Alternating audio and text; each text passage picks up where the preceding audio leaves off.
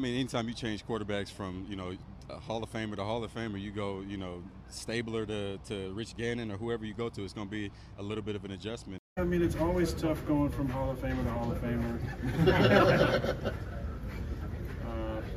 From Devontae to Allen, it's going to be, a transition. But let's go now, a little life out here.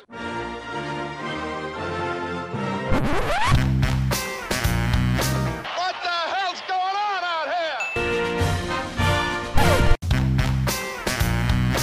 It's a lot of fun.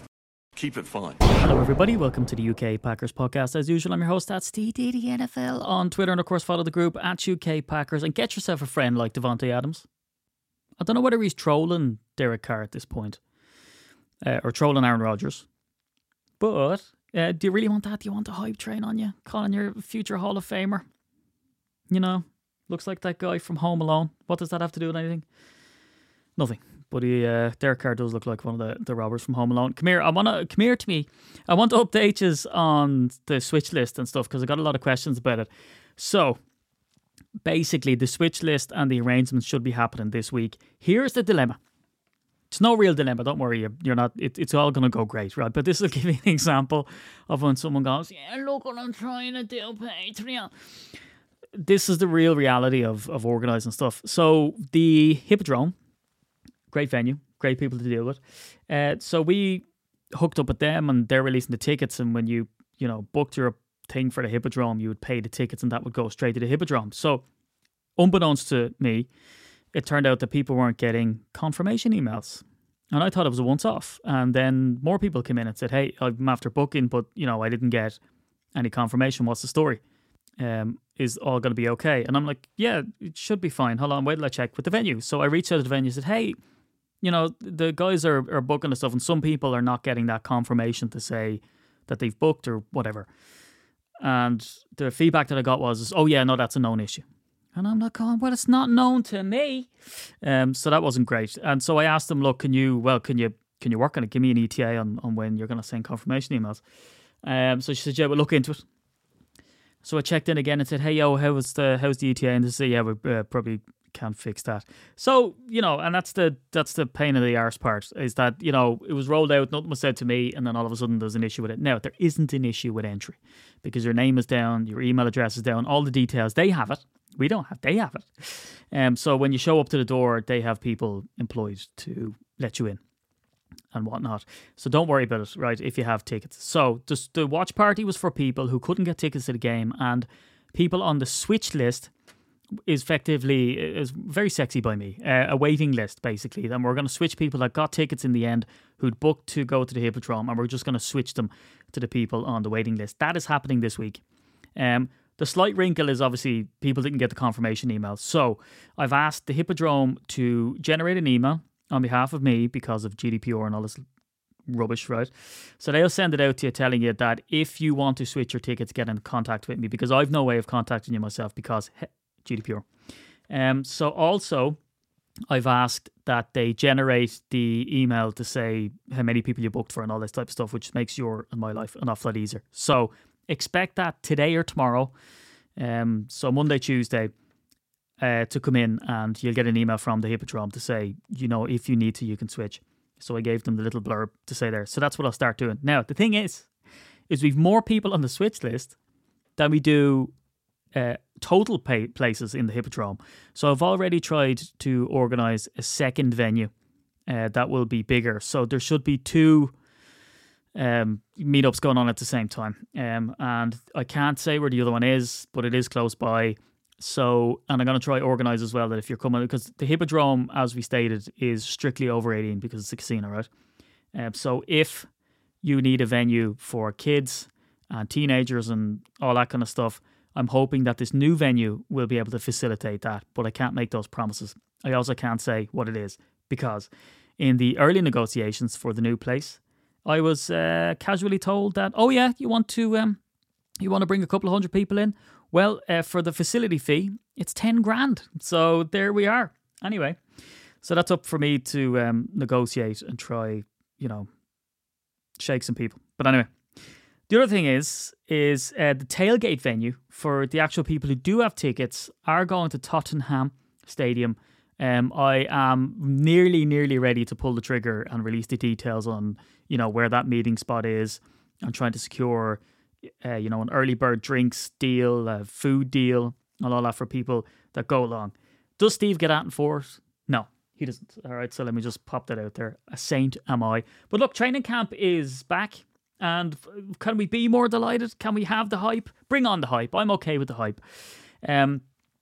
So I guess we can't, there's loads of storylines sort of zinging around. So I'm going to break down a couple of the sort of pertinent ones. And we're going to chomp into them. Now, the thing is that pre-season we hated, right? We say pre-season, there's no point. Stop talking about it. We're not going to watch the games. Why would you?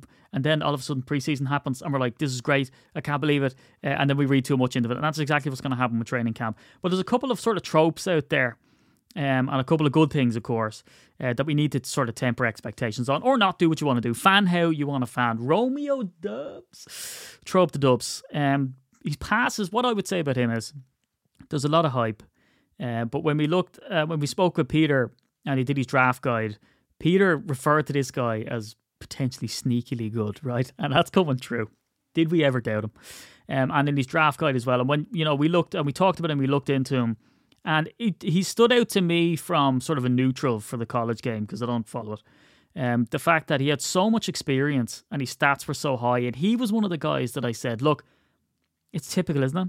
That this is a guy who has 1 million yards, has been in college for 2 decades, and has broken all the college records, and still he's like a 4th rounder, and that's just what happens. It's the elite of the elite. But it sounds like the Packers have got themselves something here. Now, what I would say is I'll go into sort of what people have said about him and what has impressed me for the limited stuff that I've seen of him and heard of him. But the thing that he passes is obviously the eye test. Now, I'm not talking about the optician.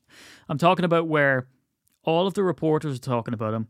All of the training staff and coaches are talking about him. The other players are name dropping him. So this is a guy, here's a guy, and I'm not saying he's Tyreek Hill. I'm not saying that, but there's some players, and you'll see it, right? So anybody who's been to a live sporting event, sometimes, or have watched the game on TV, whatever.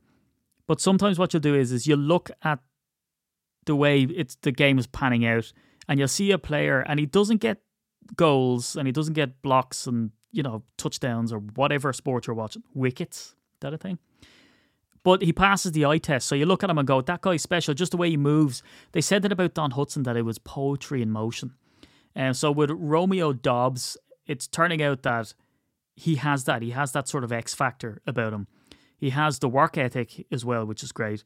But, day one on Wednesday, he high points a ball over KB and Ento, and people go, he's on the radar.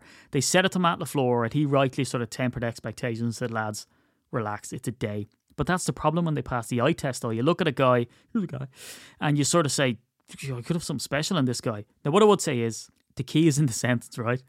KB and Ento. So let's leave that there. No disrespect to KB and Ento, but the thing is can he do it against the big dogs? Day 2 rolls around, and he catches a slant versus Savage, a quick out versus Devondre Campbell, and has a jump ball in the end zone over Stokes. So, I guess the point is can he do it against the big boys? And yeah, I guess is the answer. But again, it's day 2. It's only a day. Now, the note from Matt Schneidman on this on Twitter is that, because people were asking him for videos, send videos. And he was saying, we can't because as one player comes up good, the other player comes up absolutely awful. And that is the case. We're seeing so many videos from, where the fans are there at the events, and you see these guys and you see these, lads who are either rookies or brought in and veterans, and they have these videos and they don't look flattering.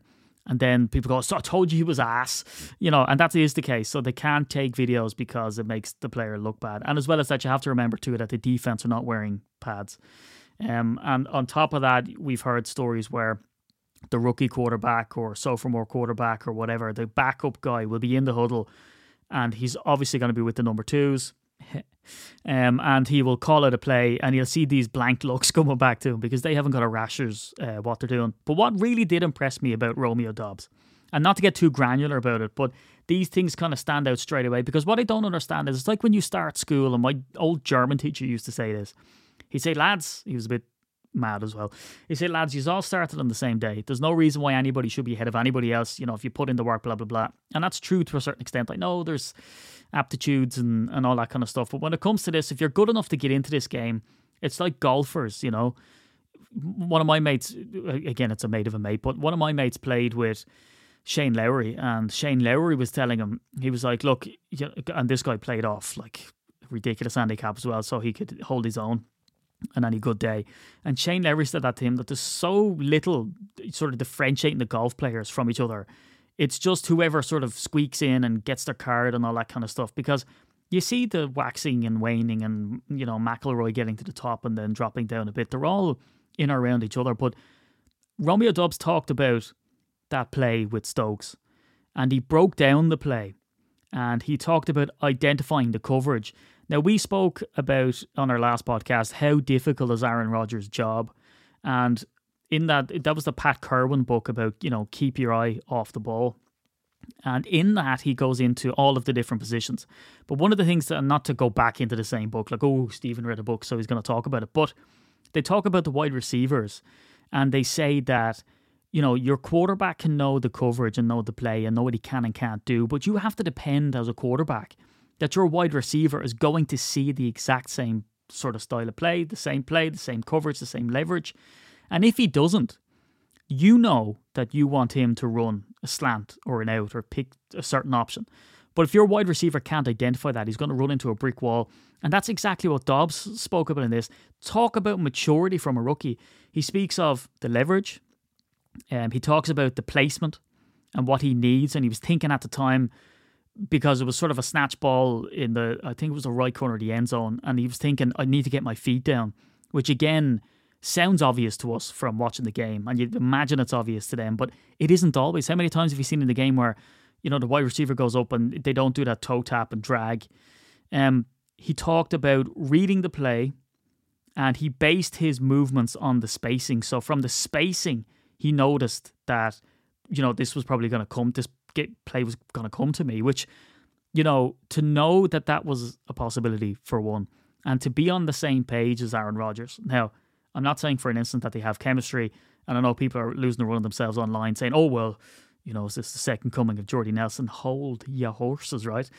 But the fact that he talks about watching film, and he talked about looking at the DB's tendencies, the sort of outcome that he expected based on that positioning and spacing. And, you know, it just fits what Pat Kerwin was saying. Here's a player identifying the coverage, talking about game tape and recalling that in real time, looking at spacing and positioning, and then looking at Stokes having his back to him and using that as leverage to go up and get the ball. You know, his attitude after the fact, and he's making these sort of highlight reel plays, and I can imagine the reporters are not shy of, you know, giving it a cheer from every now and then, but he's a humble chap and doesn't lose the run of himself, and sort of says, you know, not in an arrogant Balotelli kind of way where he says, well, does the postman celebrate when he delivers the post? But he's not losing the run of himself in the sense that he realises, you know, that for every one good play, he could have a fart play, and then all of a sudden they're writing about him saying, oh, he's after dropping that. But a great start, because he has the same opportunity as everybody else, and there's players in there like Amari Rodgers who are getting kind of the opposite feedback on special teams, and we'll get to that in a minute. But by all means, he's not the only wide receiver that's making plays. We've heard about Juwan Winfrey making plays again. Alan Lazard is apparently making some highlight reel plays as well. And one of the tropes, and this is one of the things I was talking about from the top of it down, is that, you know, people are talking about, oh yeah, if you don't get behind these wide receivers, I told you you can eat dirt, you can kick sand, you can suck it when it comes to when they're going to be awesome, and you eat points in your face. And like, all right, I love the enthusiasm. I not want to tell you how to fan, because I'm also a fanboy when it comes to the wide receivers, and I always like to be optimistic, and I like to see the power of the quarterback and, you know, of designing the plays. And I don't want to read too much stats into when Davante Adams wasn't on the field, but when you see what Rodgers was able to do, you look at case studies very close to the NFC North's heart with Matt Stafford and Megatron, and when he left, the power that had for him spreading the ball around, it could lend itself to something dynamite. And from speaking to reporters, they put an awful lot of stock into Matt LaFleur's play calling, and his play style is a run-first play style, and I love all of that, right? But what I would say is don't lose the run of yourself, because sometimes what I feel like is is that it's a mixture of being optimistic and supporting your team, which is great, but also getting that one-upsmanship on people, and then you can go back to your tweet and say, "Oh, I told you," And if it doesn't pan out, no one will probably remember it, or you can just play it off as, yeah, I'm just a fan, I'm just trying to fan, and that's fine. But some of it's trying to get the jump on it. I've got stung with that before. I mean, I put out a tweet saying we should walk all over the Niners, and I'm going to say it before it happens, and I had egg on my face, and of course I ended up getting trolled after the game. But that's the thing you sort of have to face. But what I would say is this is not just me saying temper your expectations here, because Aaron Rodgers came out and I quote said, "I felt coming into camp, to be honest, we were going to get our butts kicked most days." And then he talks about the D being talented and the D being deep. It's not as fun when you're on your own. Innuendo. NFL innuendo. But look, Rodgers even thought that. But coming out of camp even today and all that, they're talking about in the 2-minute drill, he drives them right down and gets them within field goal range, and it could have been a couple of interceptions or whatever, and then they end up getting the field goal. So look, he's still moving the ball, which is brilliant, and he's doing that behind an O-line that is constantly shifting. Now, this is the same with the Packers. So, what's the tropes? They look for Swiss Army knife O-linemen. They look for swing tackles. They look for someone who can play up and down the line. They don't just go for a centre. They want that centre to have been a guard, to have been a tackle, to play at all spots. And they managed to get it. And they had Bakhtiari, who was incredible at the point that they got him in the draft, albeit he's injured now with that ACL, and more to go into that in a second. Elton Jenkins is injured. So what's the significance then of who was playing where? We have 4th rounder Zach Tom in at left tackle. He played left tackle and centre in college. D-back and Jenkins are out, so we've Josh Nijman coming in at left tackle, and then he switches to right guard on day 2. And then we've Royce Newman, who was at right tackle on day 1, going to right guard because Nijman's going to right tackle. And then we've got Jake Hansen slipping down and going to the second teamers. What does it all mean?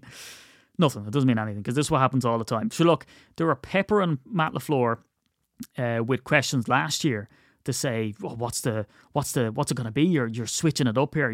Can you give us some clues? And he said, look, it doesn't matter about tenure. It just matters about we're going to field the best players on O-line that we can. And of course, he's going to say it. And do I expect Zach Tom to be in at left tackle come week 1? No.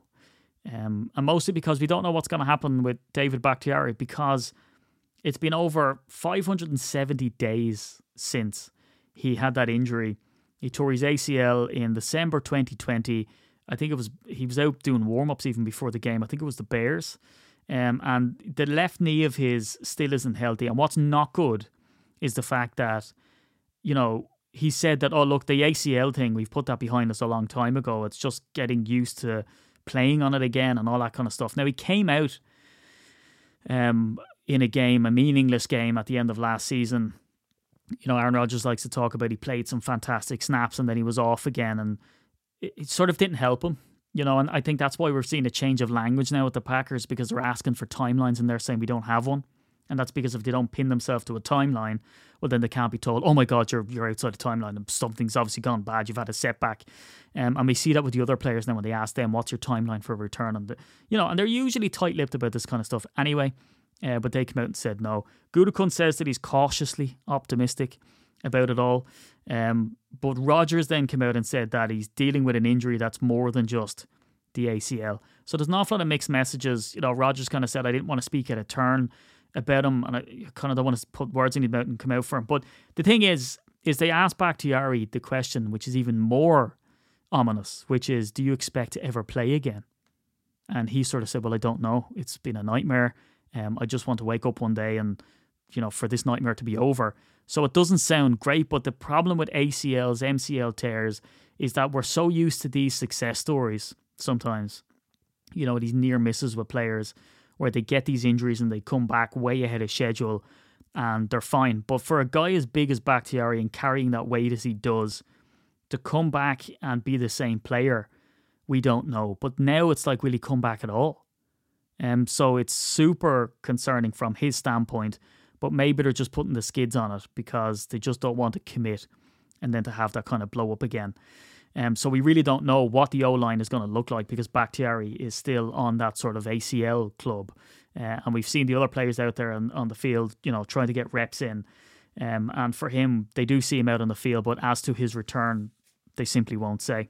Now, there's been a lot of fanfare as well about special teams. And speaking of injuries, is that Crosby had a scope on his right knee and he hasn't missed a preseason, a regular season or a postseason game since he was drafted in 2007, which is unbelievable. Now, the one caveat I would say is that, yeah, and he didn't want to say it like this. He said, I don't want to say it's cleaning stuff up. But the fact that, he felt it and he was advised to go in and get it done before the season is obviously, he's had great medical advice. And who did the surgery?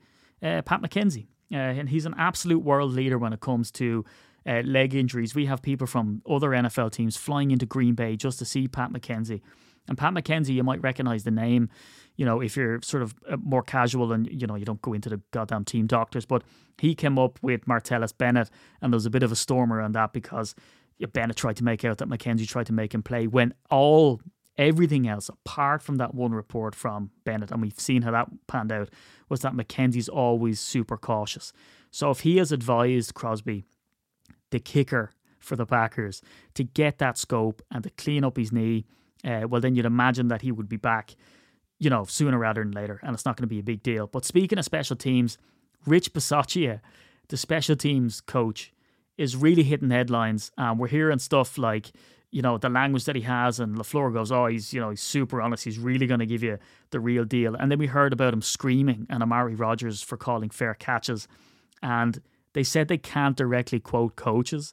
And I don't know whether that's policy or whether they cannot get the bad language into an article without bleeping it out. It's not as if it's an X-rated song. But also we saw, Aaron Jones in returns. But one thing that we did see, and LaFleur spoke about it, was this sort of player-led team and the power of a player-led team. And we did see the power of that when it came to Zadarius Smith. May he rest in peace. Got off to the Vikings and really making splashes there. If you look at their socials, he's all over them with his sound bites and stuff. Fantastic character. Really likes Zadarius Smith, and I don't like the way his name's kind of been sullied since he left Green Bay and went over to the Vikings, which, look, let's face it, isn't great. But, this player-led team thing, and what we've seen and what we've heard with the special teams is that they've brought players in from the Raiders. Players that are not these standout players that you look at and go, here's a guy who I even recognise. But he's brought the players in from the Raiders, and they're teaching up, veteran players on the Packers in the Bisaccia system on what he expects. And even today, we've heard word of, I think Matt Schneidman quipped, the first fight in camp is going to be Bisaccia versus one of his players because he's really chewing them out. So it seems like he's been holding them to account. And some really surprising thing that Bill Huber said was that he saw the Pat the Punter, which is a great nickname. He didn't say this, I did, like Pat the Baker over here, but Pat the Punter. The old Paddy Pat, he was out and he was doing punts, but he was kicking into the wind and with the wind at his back. And shockingly said that under Zook and Menenga and these guys, that they've never, it was always when the wind was at their back, which seems pretty nonsensical. So it seems like that, Bisaccia is really grilling them on who should be on the field, what plays they should be calling, what he expects from players, but he's being really, really harsh with them as well. On top of that, they have Aaron Jones in there doing returns. Now, will that happen during the season? I severely doubt it, but it's not unheard of because with the Raiders, I think they had something mad like, the most number of starters on the field for special teams plays. Obviously, we all know the tropes that comes back to bite you in the ass if they get injured, but it's something to watch. Obviously, they're going to take it very seriously because, we saw this stuff all the time that we heard that Ron Zook was vocal, that Menenga wasn't taking any prisoners, that, his replacement, I can't even think of his name now, but it's a brain fart moment, really, really nice guy, really pulled for him, and I really felt sorry for him because he kind of had to come in up to the microphone and take the blame for the special teams again and again. He was saying all these buzzwords, and it still wasn't sort of getting through. It's still nothing. So here we are again talking about, special teams being held to account. He's screaming a lot. He's shouting at players. He was a success in Oakland with it. He's been a success for as long, like back when we were all in nappies. So it lends itself to the fact that he should be good. But for now, it's just all training camp fodder. surprise, surprise as well, Rashan Gary hits the headlines. Here's a guy who's, wins Twitter every time. But apparently Rodgers is getting really peed off because all day himself and Preston Smith are in the backfield all the time. And, we heard the reporter saying that there's no real weaknesses on this depth chart. We've heard Rodgers saying that we expected to get our asses kicked by this defense. But the pads aren't on yet. They'll be on. The shoulder pads are on Monday, today, and the full pads should be on Tuesday. It's not as if they're going to go full contact, but we'd expect that there might be a bit more, that the handbags are going to come out. The pistols of 50 paces are going to come out now when the pads come on. But Rashan Gary, by all means, is sort of, we've heard him being sort of deemed the all-pro, that he's going to have another big season this season. And the guy really does set the tone with his work ethic. So on the defensive side of the ball, again, his name is up in lights, along with Romeo Dobbs. On the other side of the ball as well. So look, it's really positive, and it's good to see Packers football out there again. Some weird stuff happening. The pup rules changing from 6 games to 4. From these little cushion things that they're wearing on their helmets now for player safety, which in the interview, I think Matt LaFleur sort of rolled himself up in knots because he asked what he thought about it. And, he was trying to criticize it and say it was rubbish, but at the same time was sort of like, oh, well, I understand player safety, and if it works, it works, and all that kind of stuff. So he's kind of sitting on the fence there, but you can see, read between the lines, he hates it, and they look kind of goofy when you see them out on the field. But, as he said, if it's down to player safety, happy days. His concern is that if you put these sort of cushions on their heads, does that in any way impede or impact how they go into a tackle? And does it almost get them into a bad habit? Which is incredible to hear a coach, as successful as he is and as knowledgeable as he is, to say that would be a concern. It just goes to show that, habits can be picked up super early, apparently, and that's something that he is concerned about, because that is the deficiency already with a defense when they go into the season, is that when you don't obviously go full speed, which is why they like, going up against other teams, because you can give them that little bit extra in the tackle and sort of prove yourself. And that has its dangers as well, which Rodgers spoke out about. But is that, here's just another obstacle where the defense won't have their beaks wet by the time the season swings around. The younger guys might when it comes to preseason and stuff, but they need to temper it as well. And that here's another thing that might hinder them and might make their tackling worse in the long term, which is interesting. But that's the first week of training camp. And when the pads come on, there'll be more stories leaking out. Zach Cruz is a great follow. Bill Huber, Rob Domofsky, Matt Schneidman is brilliant as well. So, we're very blessed really when it comes to beat reporters. Cheesehead TV are there. Aaron Nagler has a presence. We're really lucky as fans, I guess, to have that kind of presence. And hopefully you feel the same way and how you're serviced over here as well by us at UK Packers. So do stay tuned. Name's going to be switched onto that party list for the Hippodrome. Hopefully we'll have a second venue rolled out, as long as they don't try scalp us with cash. So, we're going to try to do what we can there. When it comes to the meetup, that will hopefully be announced this week with early bird drinks deals and also sort of NFL and American football team stuff for a location right outside Tottenham Stadium for sort of we're calling it the UK and Irish Packers zone, where you can go to and you can all hang out and sort of see it as kind of that meeting point. And of course, patreon.com/UK Packers. I flogged a full-size ice white Aaron Jones helmet. It's going to be a great draw this time around as well. It's already, too late to sign up for August because the funds come out on the 1st of August. But again, keep your eyes peeled because I will be giving away a full-sized Brett Favre helmet.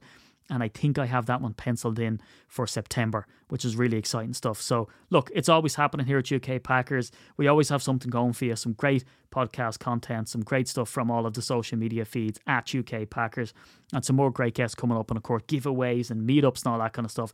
So thanks for sticking with us. Thanks for listening. The season is starting to grind in. I've been at Steedy the NFL, and I'll be back next week with a brand new pod.